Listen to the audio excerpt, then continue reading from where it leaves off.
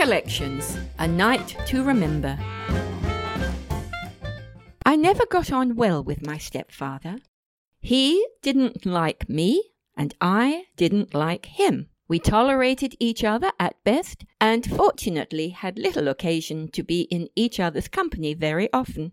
I had reason to wonder if my mother liked him very much either, after a few years, because he was a workaholic and very pedantic and pragmatic, but little personality. He had no idea how to relate to me when I first met him, aged 8, nor 10 years later as a young teenager. However, I adored my mother and kept my peace as best I could. So with my first 4 weeks' pay in my purse, after paying 30 shillings a week for my board, I decided to organize a surprise romantic anniversary dinner for them, which was just 2 weeks away. Why a surprise? Well, even though still young and pretty, my mother had few nice surprises in her life, and I love receiving surprises and equally enjoy giving them. And one other thing, which I would only admit to the world under torture, I liked the idea of putting my totally in charge stepfather at a slight disadvantage, if only briefly. My plan was pretty simple. A taxi would arrive at an appointed time and take them out to dinner to a local popular restaurant and be available to return them home when finished. Yes, simple, but it demanded an enormous amount of organization on my part because all this happened way back in the early 1960s. Just to paint the picture, this was way before mobile phones or even ample telephone landlines, credit cards, Uber, or even abundant taxis. So, like a general going into battle, I mapped out a plan and then worked tirelessly to put it into practice. First, the restaurant. I decided on a pretty old-fashioned tavern about 20 to maybe 30 minutes out of our little town. There had been news in the local paper of a new chef from overseas who was giving the restaurant a good name for high dining. I wanted to check it out, but with no access to a motor car, I had to cycle all the way out to the venue in the evening to coincide with the restaurant being open. However, I didn't want to arrive at a peak busy time, as I needed time to explain my project to the manager, or maitre d', so this needed a little thought and planning. It was a scary ride, as the journey was via first a busy motorway, partway, then along country roads that were pretty obscure, with rampant hedgerows and, more important, vague signposts. Remember, no navman, only print maps. An hour later, and I was entering the front door of a delightful old English pub, with a restaurant at the back, facing a winding river. Now I had to find the maitre d', explain my project, and ask approximately how much a 3-course a la carte meal for two would cost, and included a bottle of wine. He showed me the menu, pointing out the variation of prices, but finally came up with an approximation. The figure made me wince, but gallantly I ploughed on. With no checkbook of my own, the normal payment method back then, I asked if I could pay cash up front and be good for anything outstanding should it arise. Surprisingly, he was okay with that, and I dished out my hard-earned pound notes. Step 1 accomplished. All I had to do was to ride the 20 miles home, in the dark, in the rain. Now I had to find transport for them. A little easier. The next afternoon saw me at the nearest taxi rank by the railway station. Select a nice-looking Caucasian driver, my stepfather was a racist, and negotiate with him the cost of driving out to the restaurant and being prepared to stay there for the ride home. Remember, no car phones, no mobiles. I explained my story a couple of times and was rejected a couple of times. However, the third and final driver, Tommy, was interested because he had a friend living near the pub. He thought he would be able to make a short visit while my folks were eating. After a certain amount of haggling, we agreed on a fairish price for what was going to amount to an entire evening. I gave address details and the time to arrive and parted with the money. The ETA had been a difficult one. My stepfather owned his own business and drove to and from London CBD every day. Traffic was a problem even back then, and the short direct drive could take up to 2 hours if gridlocked. The journey was grueling, so when he arrived home, he would sit in his favourite chair and sip at a scotch with a cigar, taking in the tranquillity of the garden in order to ease away the rigours of the city. This would be my safety valve. The time frame was still crucial, as after half an hour or so he would go upstairs and change out of his business suit into casual corduroys and sloppy sweater. The taxi would have to come before that happened. There was also another problem to overcome. Although we had a fairly large house, we had a moderate refrigerator.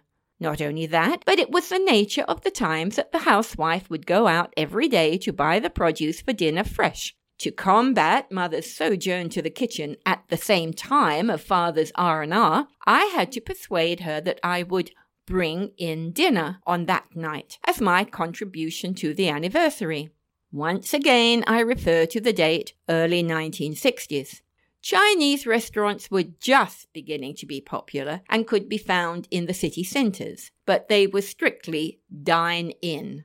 And of course, Indian restaurants had not been heard of. So to cut to the main point of this, there were no takeaways, bar one, fish and chip shops. The most difficult of all food cuisines to transport home and keep hot and fresh. What's more, even the best fish shops fried fish and chips in whale oil, heavy and greasy. So can you imagine the result when finally unwrapped sometimes half an hour or more after leaving the pan? Even so, fish and chips from the chippy was an accepted treat every so often, allowing the lady of the house a night off from the kitchen duties.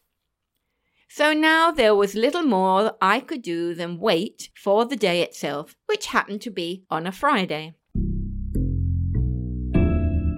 The day in question dawned fine and uneventful. I got home from work and immediately began the last part of the process, making sure that Mother was dressed for a night out. A little difficult when she thought she was going to have a night in front of the telly. Fortunately, Fridays was hairdresser day, so that box was ticked. Now the dress. With a performance equal to any Oscar award, I persuaded Mum to let me look through her wardrobe with a view of borrowing a dress for the following night. This, of course, was a joke, as my mother was an ultra-slim size 10, while I was a buxom 12. However, the ruse worked, and somehow I managed to get Mother to try on the little black dress in order to show me how it could look on her svelte form.